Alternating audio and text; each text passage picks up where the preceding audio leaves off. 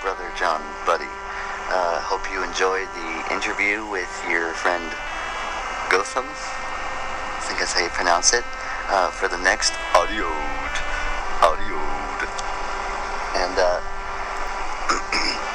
hope it goes well and successful, and that you get it done without any frustrations or stressful moments, but at least you get it done 100%. Feeling good about it, and, blessed and thankful for it.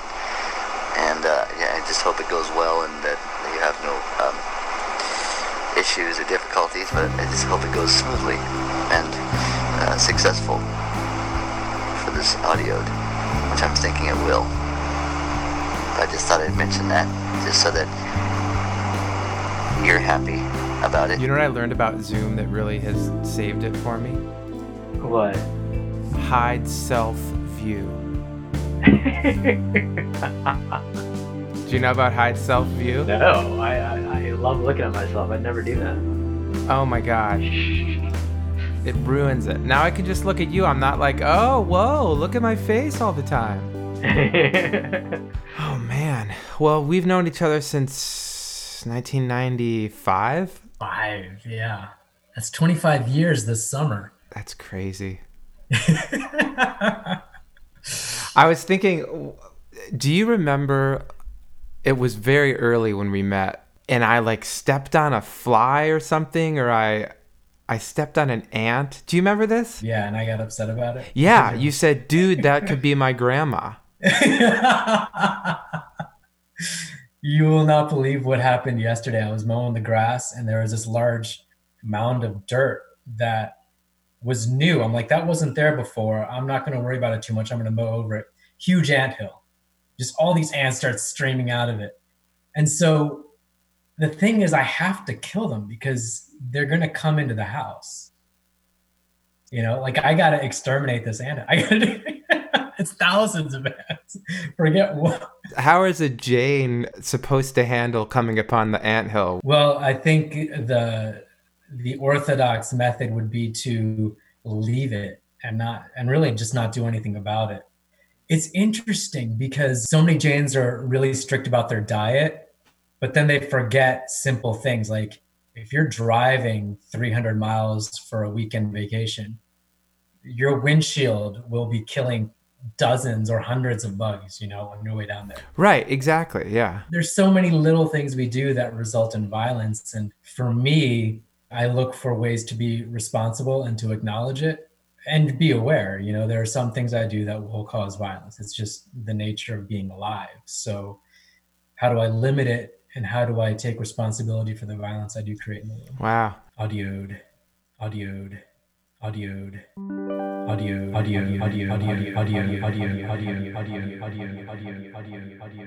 Welcome to Audiodes, by the way. Thank you. Can I plug you real quick? Yeah, plug it. Thanks for becoming a subscriber. You became a $2 subscriber upon getting an invitation to appear. Well, I gotta say, John, I've just always supported you and loved your music and loved your work and love you, and we've been such great friends for 25 years. And I heard about Audiodes when they first came out, and I'm like, this is a cool idea. And then I started to listen to a couple, and I was just captivated. I just like, this is so interesting because it's very your Audiodes. I feel like you're making an attempt to find the humanity in other people, even if you don't get them, even if you don't agree with them, right? I think that might be a part of what the Freedom Tour is about, right? Like all these people that I don't get, where's their humanity? Because it's there. That's also why I formed an account on the Breitbart discussion section, and I've been engaged in conversation. Did you know Michelle Obama is not a woman, by the way? Oh, this is a known fact. Oh, yeah.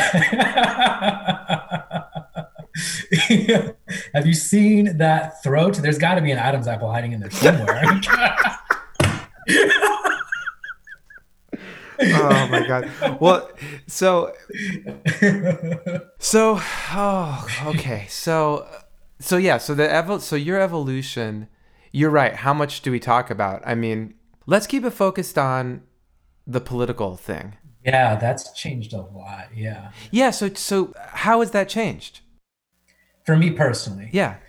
growing up upper middle class, I'm born in India, raised by Indian parents who were born and raised in India.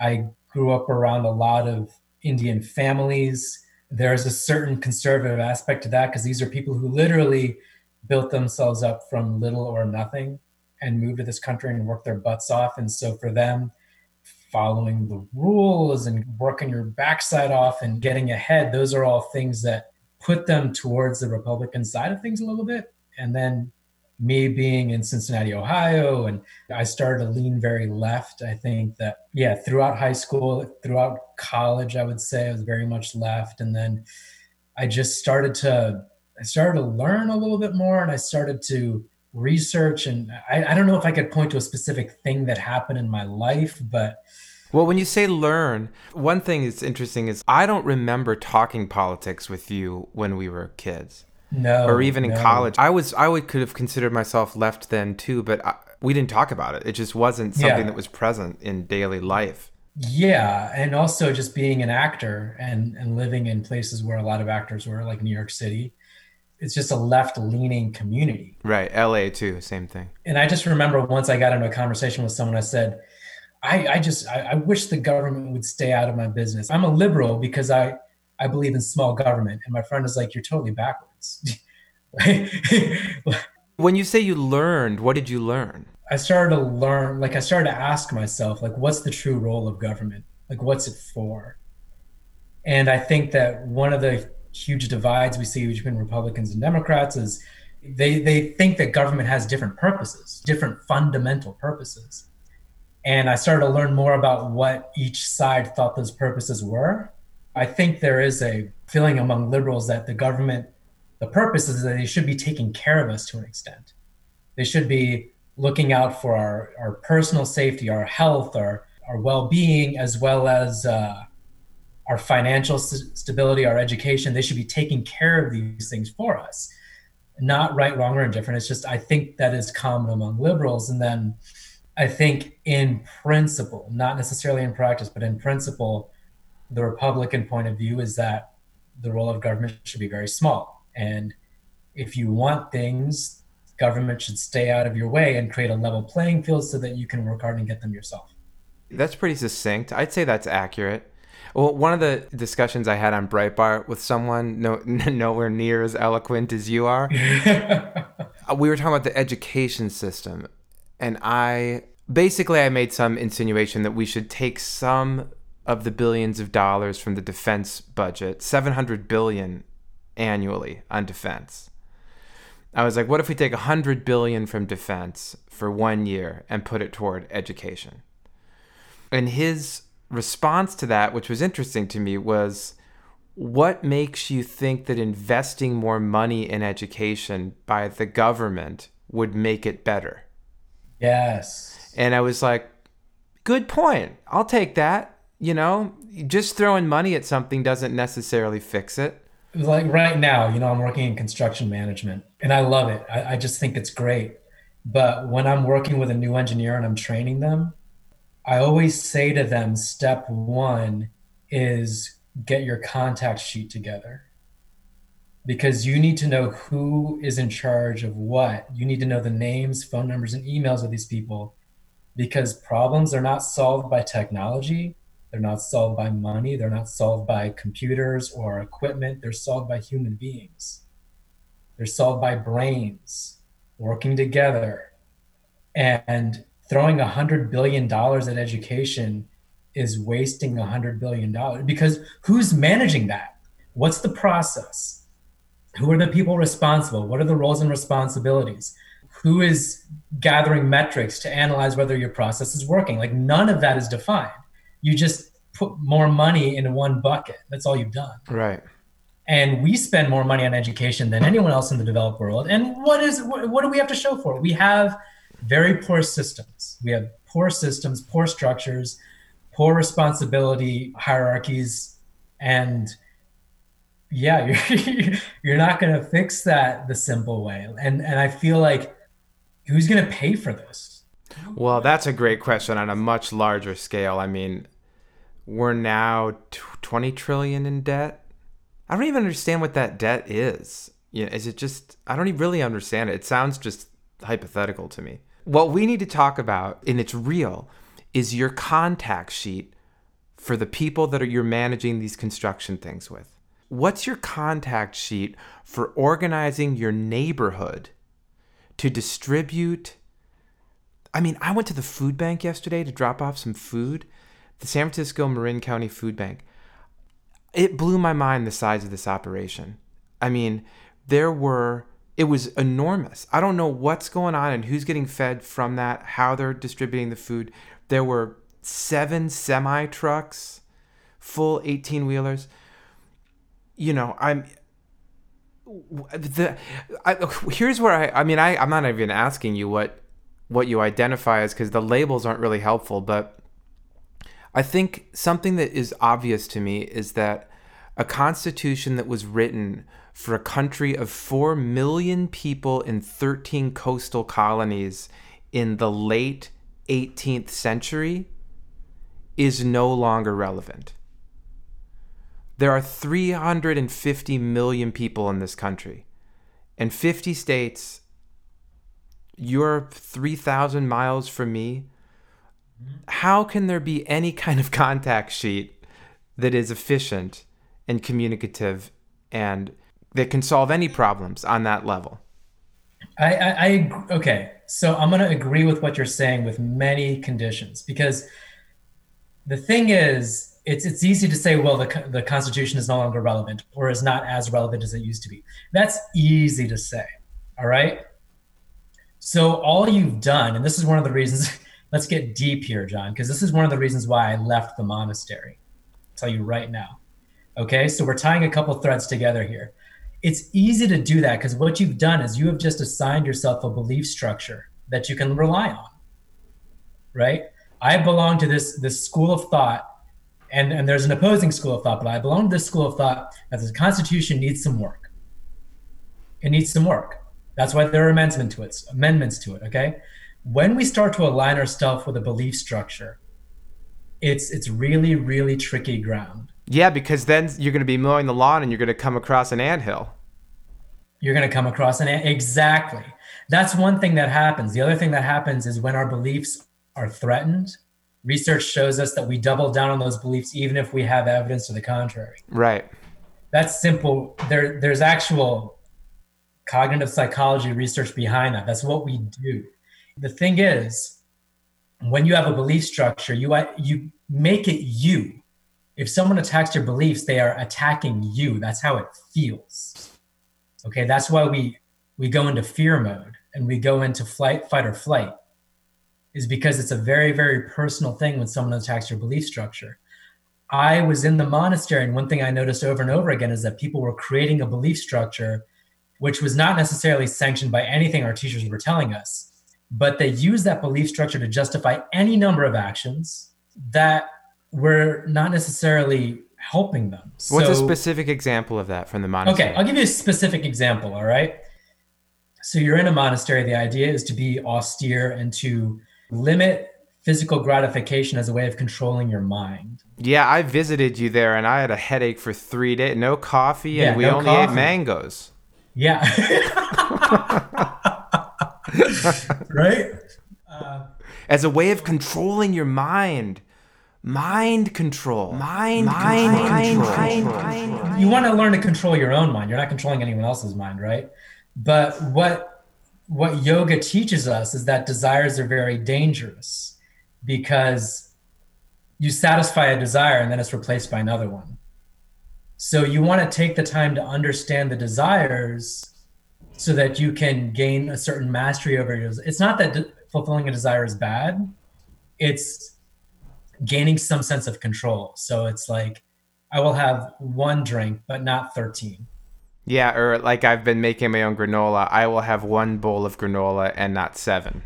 Yes, exactly. I'm having 7. You're having 7. Yeah. I didn't go to the monastery. There were belief systems in the monastery that bothered you and caused you to leave. And largely it was people that were, it was like incongruous. their behavior from the belief system, or? Well, this is a succinct way of putting it. They would decide what they want to do, and then they would reverse engineer a belief structure that supported it. There you go. Here's another example, okay? I knew a guy I used to work with in Cincinnati, conservative Christian, okay? Not married, no children. He was young, mid-20s. Conservative Christian, he thought gay marriage was bad and evil, and he thought abortion was wrong, all this stuff. And I said, well, the Bible says you shouldn't have premarital sex, but you have premarital sex, right? And he says, oh, well, I don't believe that. Yeah. So here he is, he's cherry picking, okay? And he's creating a belief structure that says, I'm a good Christian because I believe X, Y, but not Z, but I don't have to believe Z because I choose not to believe that that's important. Right, exactly. Okay. So when I question the Constitution's relevance to now. Yes.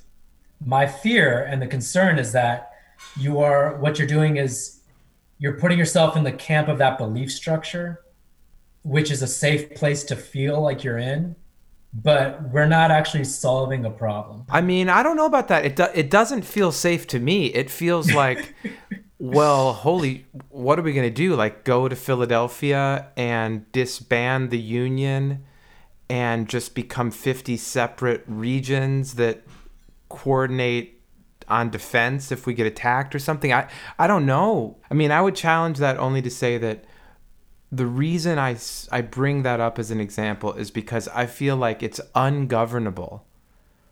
I agree that the federal government is an unwieldy and largely unsuccessful entity in the United States. And people always point to the Scandinavian countries. It's like, well, yeah, there are 3 million Norwegians. It's not 350 million Indians and the other Indians and me, just good old white heterosexual John and everybody, you know? Like, holy God, we have a complex thing to organize over here.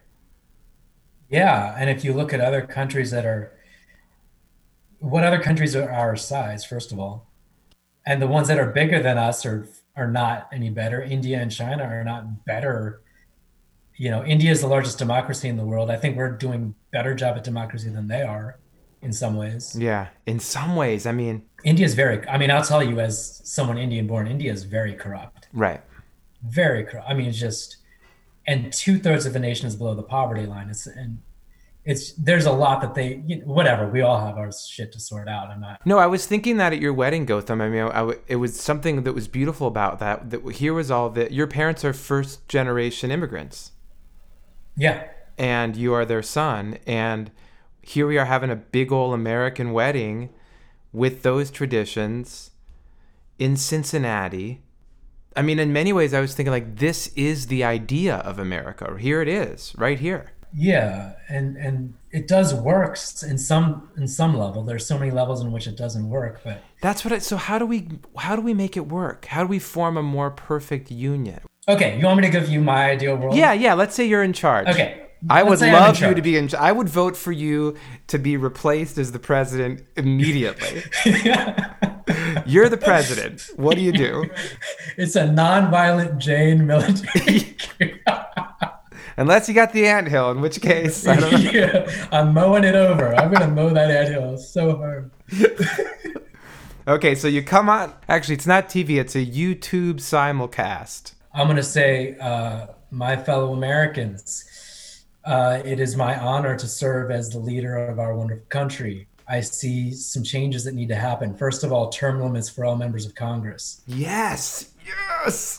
Yeah. First of all. And we talked about this once, John. I don't even remember, but I said something like no more than 20 terms over the course of your lifetime and no more than 2 consecutive terms. 20 terms? That's too many. Well, something like that. You know, where there'd be a lifetime cap and you could serve a certain number consecutive, but you'd have to stop every so often. I like that. That's cool. I like that. And see, that's the thing that kills me is there are creative solutions, but people are always thinking in terms of term limits mean only 2 terms and that's it. Well, no, we decide what term limits are. because we're creative, intelligent people. Yes, Gotham, I've been saying that. I keep saying that. Why can't we get creative and funky and cool with this? I mean, it could be so fun. It's actually, if you're willing to talk, and this is one thing that came up on one of my projects, where the architect said, ideally, we don't want any change orders, which is a joke. A change order is when like something goes wrong in construction and you have to go back to the architect and say, how do we fix this, right? No RFIs is what he really said. And I said, this sounds like a joke, but this is request for information. Ooh, no one likes those emails. Yeah. So he said, we don't want any RFIs. And he was joking because there's always RFIs. And I said, you know what, Jeremy, you're joking, but this is an opportunity for us. Like what looks like a crisis and a problem is really an opportunity. Let's get creative. Let's talk. Let's understand each other. And is the goal here to then shrink the budget of what is necessary to then give it back to the private sector so that... Yeah, exactly. You know, and here's the thing is that some of this stuff is really not as expensive as we think it is. Like if you look at healthcare, I want to live in a society where people are given information and resources, but then they're responsible for their own health or their own everything, right? Mm-hmm. What's the number one killer in America? Heart disease, right? Heart disease. What percentage of heart disease is preventable or reversible? Most of it? 80%. 80%. 80% of heart disease is preventable or reversible. I will pay taxes to pay for the 20%. Look, man, you got congenital heart failure. I'll pay for that as a taxpayer. And I will pay to educate people and give them resources. My favorite example is smoking, all right? So you've got somebody people make mistakes in life, all right? You pick up the habit of smoking maybe in your early 20s. You make a mistake. I will pay to give that person the education they need to understand what's going on with their health. I will pay for a smoking cessation program that help that person get over their addiction, right? As a taxpayer, I'll pay for these things. But if you give someone the education and the opportunity and they don't change, then they're responsible. That's the society I want to live in. I will help people. I'll support them. You know, I want people to help me improve and I will help others improve.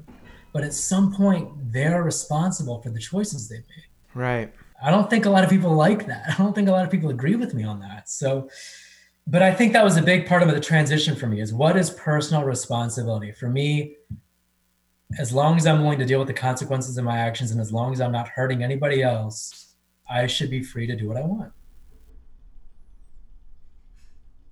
Freedom. Freedom itself was attacked this morning by a faceless coward, and freedom will be defended. I guess one thing I'm thinking, I don't disagree with anything that you've said. Part of me feels like that can only happen in a perfect world, though, and we don't live in a perfect world. You and I are both children of privilege to a large extent, and we both... I admit that. Me too. So I wonder, well, the main issue maybe is the government creating an equal playing field. Is there an equal playing field? How do you create an equal playing field? So then people can be left to their own devices and reap the consequences of their actions. Yeah, I mean, that is like how you do that is a bigger question. I think that a lot of it's just going to come from educating people. I think if you educate people and if you got to do boots on the ground work. That's why states and counties and municipalities are best positioned to do this kind of work. That's why they need to be the ones with the money and the power. You know, like the gun violence problem in Chicago is different from the gun violence problem in Charlotte. And it's not just that the state of North Carolina and the state of Illinois have to figure out. It's like, get your boots on the ground. Like, look at the situation, decide what really do we need to do here in this situation to fix it, and give those people the autonomy and the money to do it. We need to start trusting the people with the intelligence. And that's another thing that scares me is I think that we're moving away from really like reason-based, factual decision-making. Well, there's no question about that. Yeah. And part of it is what we said before, where beliefs. So I'll give you another example. There was a guy on the right side of the gun debate, you know, conservative, who wants his gun rights. And he was talking about immigration. He said, look at all these foreigners coming in here and committing these mass shootings. And the person interviewing this guy said, well, you know that statistically a mass shooter is most likely to be young, white, and male. And this guy said, I don't believe that. Yeah, right, exactly. So here you have a fact being presented, but a belief is more important than a fact. Yeah. This is dangerous. Very dangerous. This is very dangerous. And so, and the same thing happens now. You look at the coronavirus and people throw out statistics. Mathematics is a language. And like any language, you can use that language to tell any story you want. If you pick the right numbers, you could make it look like anything. Do people have the scientific understanding of how to question how numbers are even gathered in the first place, to really analyze things and say, okay, well, this is what's actually happening? Someone will say, oh, well, it's a 0.5% fatality rate. 0.5% of a very large number is bigger than 100% of a small number. That's, I don't know how else to break Well, but so right again, we're back to education. Yeah. And we're back to training minds to be critical thinkers. Yeah. And which is, we're reaping the harvest of decades of declining education system, which, interesting, you can lay at the feet of the Department of Education. Maybe you can lay it at the feet of government education, however you want to do it. It's not working. And along comes 5 years ago this escalator ride into our hearts and minds of just an alternative reality that is daily delivered. I mean, just the other day, we can't trust the figures of how many people are dead. It's fake. It's fake. It's fake news. Which is actually, it's probably undercounted, not overcounted, because of the testing. It's that critical thinking that bothers me. And I'm going to bring up a totally different example, but I think you're going to like what I'm about to say. So we talk about Russian interference in the election in 2016, right? Okay, I get it. And we know that it happened because that's already been determined. We don't know whether Trump had anything to do with it. Okay, forget about all that. Russian interference in the 2016 election. The question I ask, I don't think anyone has asked this, is why is it so easy for us to be influenced by what we're seeing? Oh, great in question. Social media? Great question. Why is it so easy? And why are we not interrogating what we see differently? Oh, great, Gautam.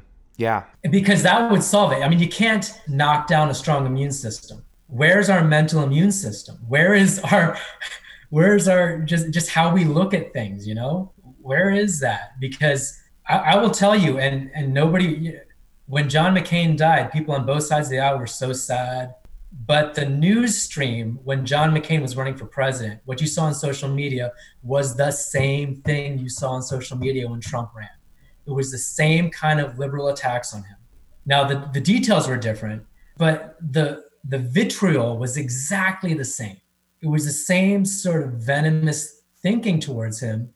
And why aren't we seeing this is like the next Republican that runs, the liberals are going to run to him and attack him the same way they've attacked McCain and Trump and whoever else. Well, and likewise, the Republicans are going to attack. Oh, absolutely. Absolutely. Yeah. It's interesting to watch Breitbart like work on the Joe hate, and they're doing a good job. Like, he's a pedophile now. He's a pedophile Ukrainian agent with spurious ties to China. Spurious ties. And now he wants immigrants to flood our borders and vote for him. Yeah. But yes, I'm with you 100%. Gautam, that is... So how do you educate millions of people? Who's to say what those standards are? Because some people are going to say it's teaching in Christ. It's a moral failing. We need to teach about the family and abstinence, not sex education, abstinence. And here's the thing, like if you believe in abstinence and all and sex, whatever you want to call it, like there are places you can do that. You guys have churches, go to Sunday school and teach that all you want.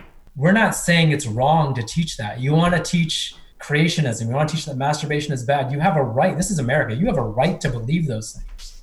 You have a right to say those things and think those things. So you have every right to believe that masturbation is wrong, every right to believe that abortion is wrong, every right to believe that, you know, family values are decaying and that these have to be upheld. You have every right to believe those things, but where do we teach those things? Do we teach them in public education? I don't think so, personally. So we need to get people to be critically thinking en masse. Like the majority of people need to be critical thinkers who understand logic, so that when they get delivered some Russian bullshit or liberal or conservative bullshit on social media, they can go, I mean, here, I'll do it right now. Let me just go to Breitbart. Not to pick on Breitbart. I'll go on Breitbart and what do you think is the most liberal site? Is Breitbarty on the left? Oh gosh, what's Breitbarty on? Like all of the media? No, what's Breitbarty on the MSNBC left? is pretty bad. MSNBC. Huffington Post actually is worth. Let's just go to Huffington Post. Yeah. Okay. Or the Raw Story, aren't they pretty left? The who? The Raw Story. I don't know. I don't know that one. Okay. Yeah. So Breitbart. So here's the lead story on Breitbart is report: lockdown suicide spike to kill more than coronavirus in Australia. There's going to be a spike of suicides as a result of the lockdown, and that's going to kill more people than the coronavirus in Australia. Okay. So here's the thing: is there are a lot of layers to that. First of all, is it true? You don't know how they. And maybe they think it is true, but how did they parse the numbers? How are they looking at the data that's being presented to them? That's what you don't know. So there's some critical thinking. I'll throw in suicide is not contagious. Suicide is not contagious. Okay. So the reason we're having a lockdown is to slow and prevent the spread of the virus so that our health system is not overwhelmed. Mm-hmm. It's an interesting, very interesting philosophical argument. If that kills more people from suicide, are you better off not locking down? But if a virus is easily transmitted, won't more people die if you don't lock down than would die from this? That's the other thing, is you can never replay history with a different set of circumstances. You can speculate, if we ended the lockdown early, this wouldn't have been so bad. You don't know that.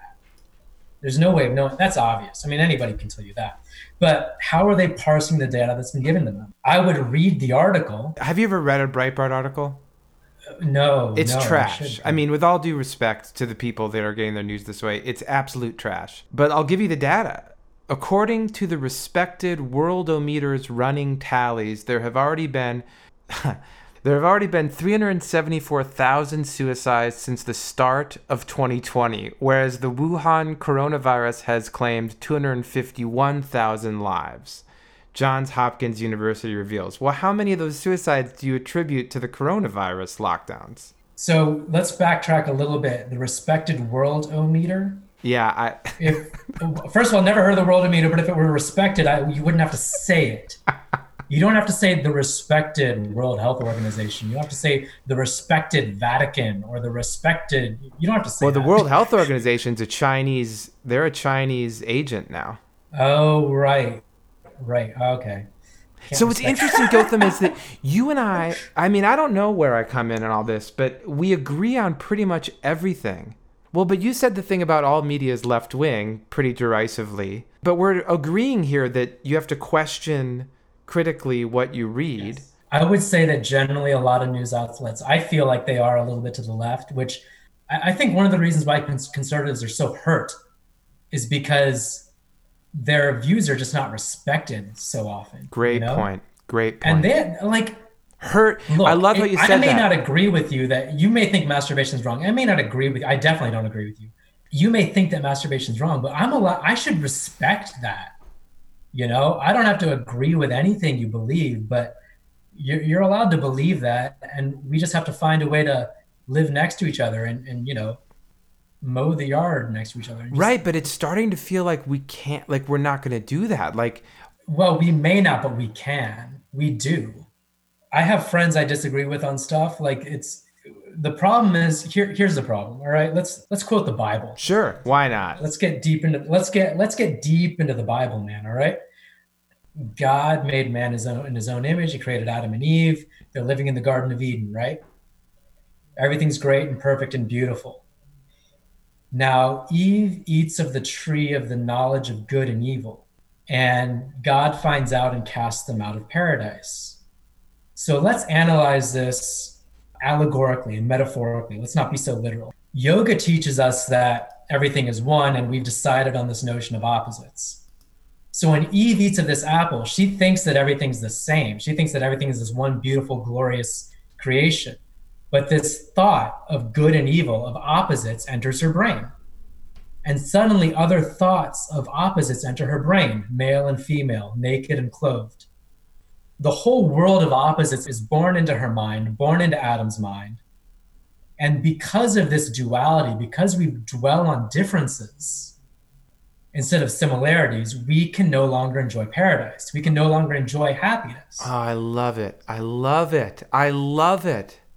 Anytime two people come together, I don't care what two people they are, right?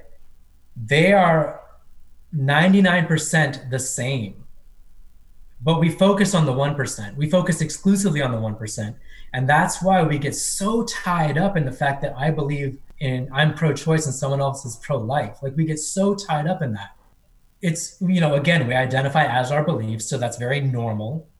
But there's another way. Like, if you sit down with someone and make a list of all the things you have in common with them, then suddenly having a conversation about abortion becomes easier.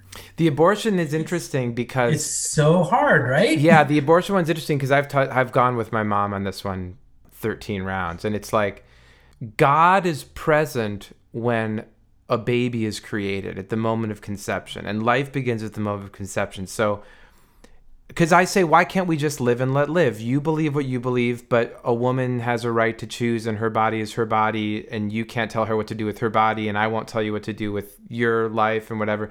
But in this particular instance, they believe they can tell you what to do with your body because you're murdering a creation of God. So that's a point where the beliefs now are infringing upon the freedoms. Mm-hmm. Yeah. Likewise, I'll give you here's a real horrible leftist example that I feel is like, I don't think you should be able to drive your car 30 miles an hour in a city. There's a war on cars.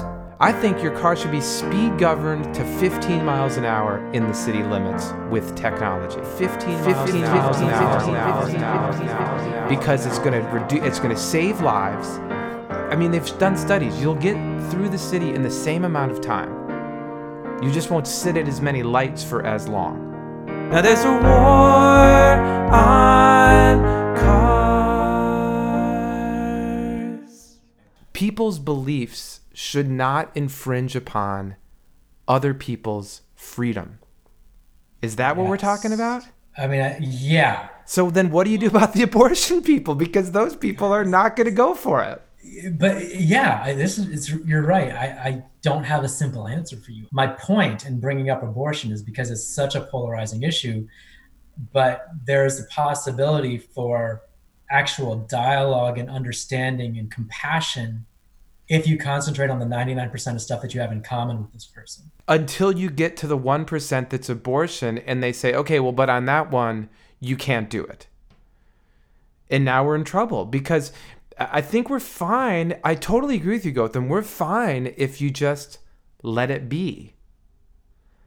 But if you just let it be, then someone should be able to drive 50 miles an hour through a city. I mean, who am I to tell them how fast they can drive?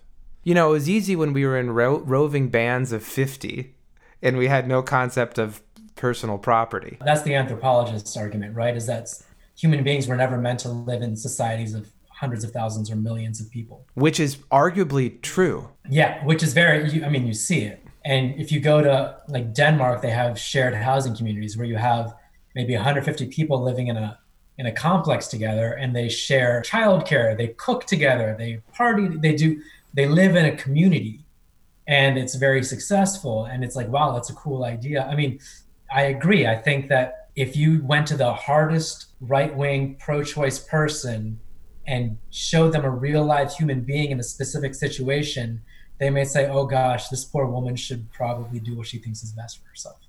But because they don't know that person, they don't have a personal connection to that human being, they're relying on belief. Right, and that's where you're really in trouble on this internet culture too, is in these discussion sections. You don't know anybody, that you don't even know who they're like an avatar and a fake name. You don't have to engage with their humanity at all. Yeah, and the thing with social media is it's very easy to just find people who play in your sandbox. Like you can surround yourself with people who only believe and think what you think. That's what I'm trying to do with the Freedom Tour, which now is probably going to happen in 2021 because I don't think that it's safe to take a train to St. Louis right now and bike 3,500 miles.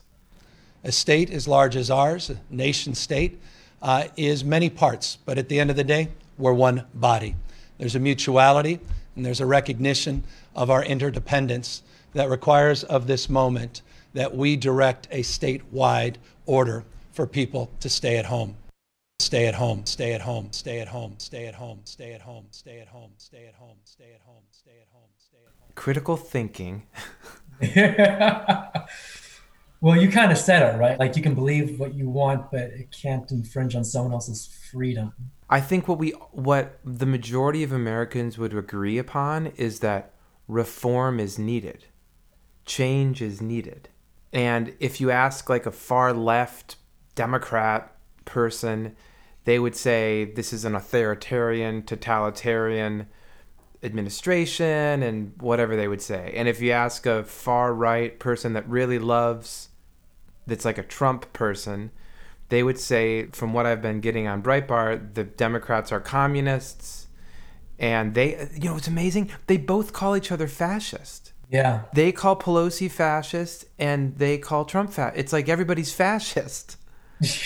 So how are we going to actually talk to each other if we're going to go with this idea of a nation state and we're going to say America is a nation state and it has Maine in it and it has California in it, and we're going to go with the federalist idea that the states have rights, how are we going to get past this moment of divisiveness? What are we going to do? How do we get back to when you and I met and it was the 90s and you only thought about politics, right around November, you went in there, you voted for Bill Clinton and you just forgot about it. Bill Clinton will be all right. Yeah, he got impeached while we were in college. I know. But I want to say one thing to the American people. I want you to listen to me. I'm going to say this again. I did not have sexual relations with that woman, Miss Lewinsky. I never told anybody to lie, not a single time, never. These allegations are false, and I need to go back to work for the American people. Thank you. You have the experience personally of being wrapped in a belief system and then shedding that belief system entirely. Thank you. I've kind of always said that to myself. I've always said that's sort of the mark of wisdom, is the willingness to take everything you believe in and just toss it out the window when you find something more true and more real and more authentic. You've done that multiple times. Thank you. I mean, that's interesting that you take that as a compliment. It's something that I respect about you, but it wasn't necessarily meant as a compliment, more as just how do we learn from that wisdom then? And how were you able to do that? My God, no one's able to do that. How were you able to do that? You gave up everything to be in that monastery. And then you had to move back with your parents in your late 30s to Cincinnati and start over again in a career. Yeah, and then I got married and moved and changed everything. Right, exactly. And now you're going to have a baby. Yeah. I'll tell you what it is for me. I think that I've been fortunate with just the way I was raised and the yoga and the meditation, that as much as I have beliefs and as much as I hold on to them, ultimately I don't identify as them. I don't equate my identity as that belief. When we get in touch with our humanity as people and we can bring that up in other people, and you've got to embody it. You've got to embody that humanity and that compassion and that love. And then when people see that in you, it's small. It's a very small thing. But if we're willing to connect to others, even if we just disagree with them, even if we hate their point of view, if we're willing to connect to ourselves and connect to others authentically, and that's my hope. I've always said this. I have a great deal of faith in humanity. I don't believe in religions or governments, or I believe in myself. I believe in humanity. Everything else is dogma, ideology. It's limited thinking.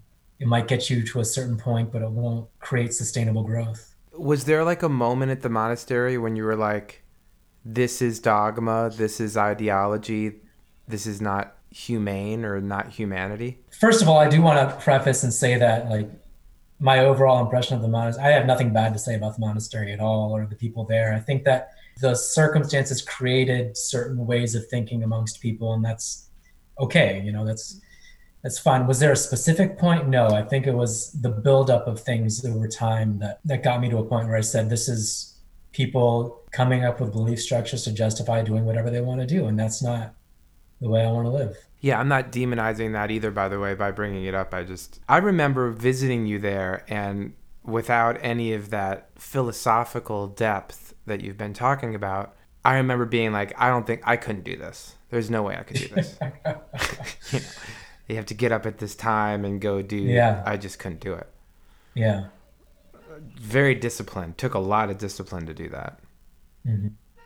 But then you also did the circus. I mean, there's an ideology to the circus too. That's it, isn't it? It's like we're innately social creatures, our species. So we want to belong to parties or to religions or to communities of artists or that's not the same thing, John. That's not the same thing. What? Belonging to a community and believing in an ideology are not the same thing. And so many false communities want you to believe that you have to believe something to belong to that community. That's not real community. That's not community at all. That's cultish. That is a cult. The idea that you can only belong to us if you believe this, that is a cult. But a true community welcomes any number of belief structures. Right? Well, but then how do you define community then? I mean, I agree. I love that. But if we are a community of Americans, if that's what we're going for here? I mean, a community is a group of people who respect the humanity of each other. You want a definition that's probably the only definition I would give, is you've got this set of people and they agree that everybody there has an innate human value. Yeah, well, then that's not American. That's got to be well, no, I'm with you, but that's got to be global then. That's got to be global. That's not a state by state. We got to talk about globalism. You're talking, let's get global. That's got to be global. Then you can't bomb. You can't fly planes in buildings. That's got to be global. That's got to be global.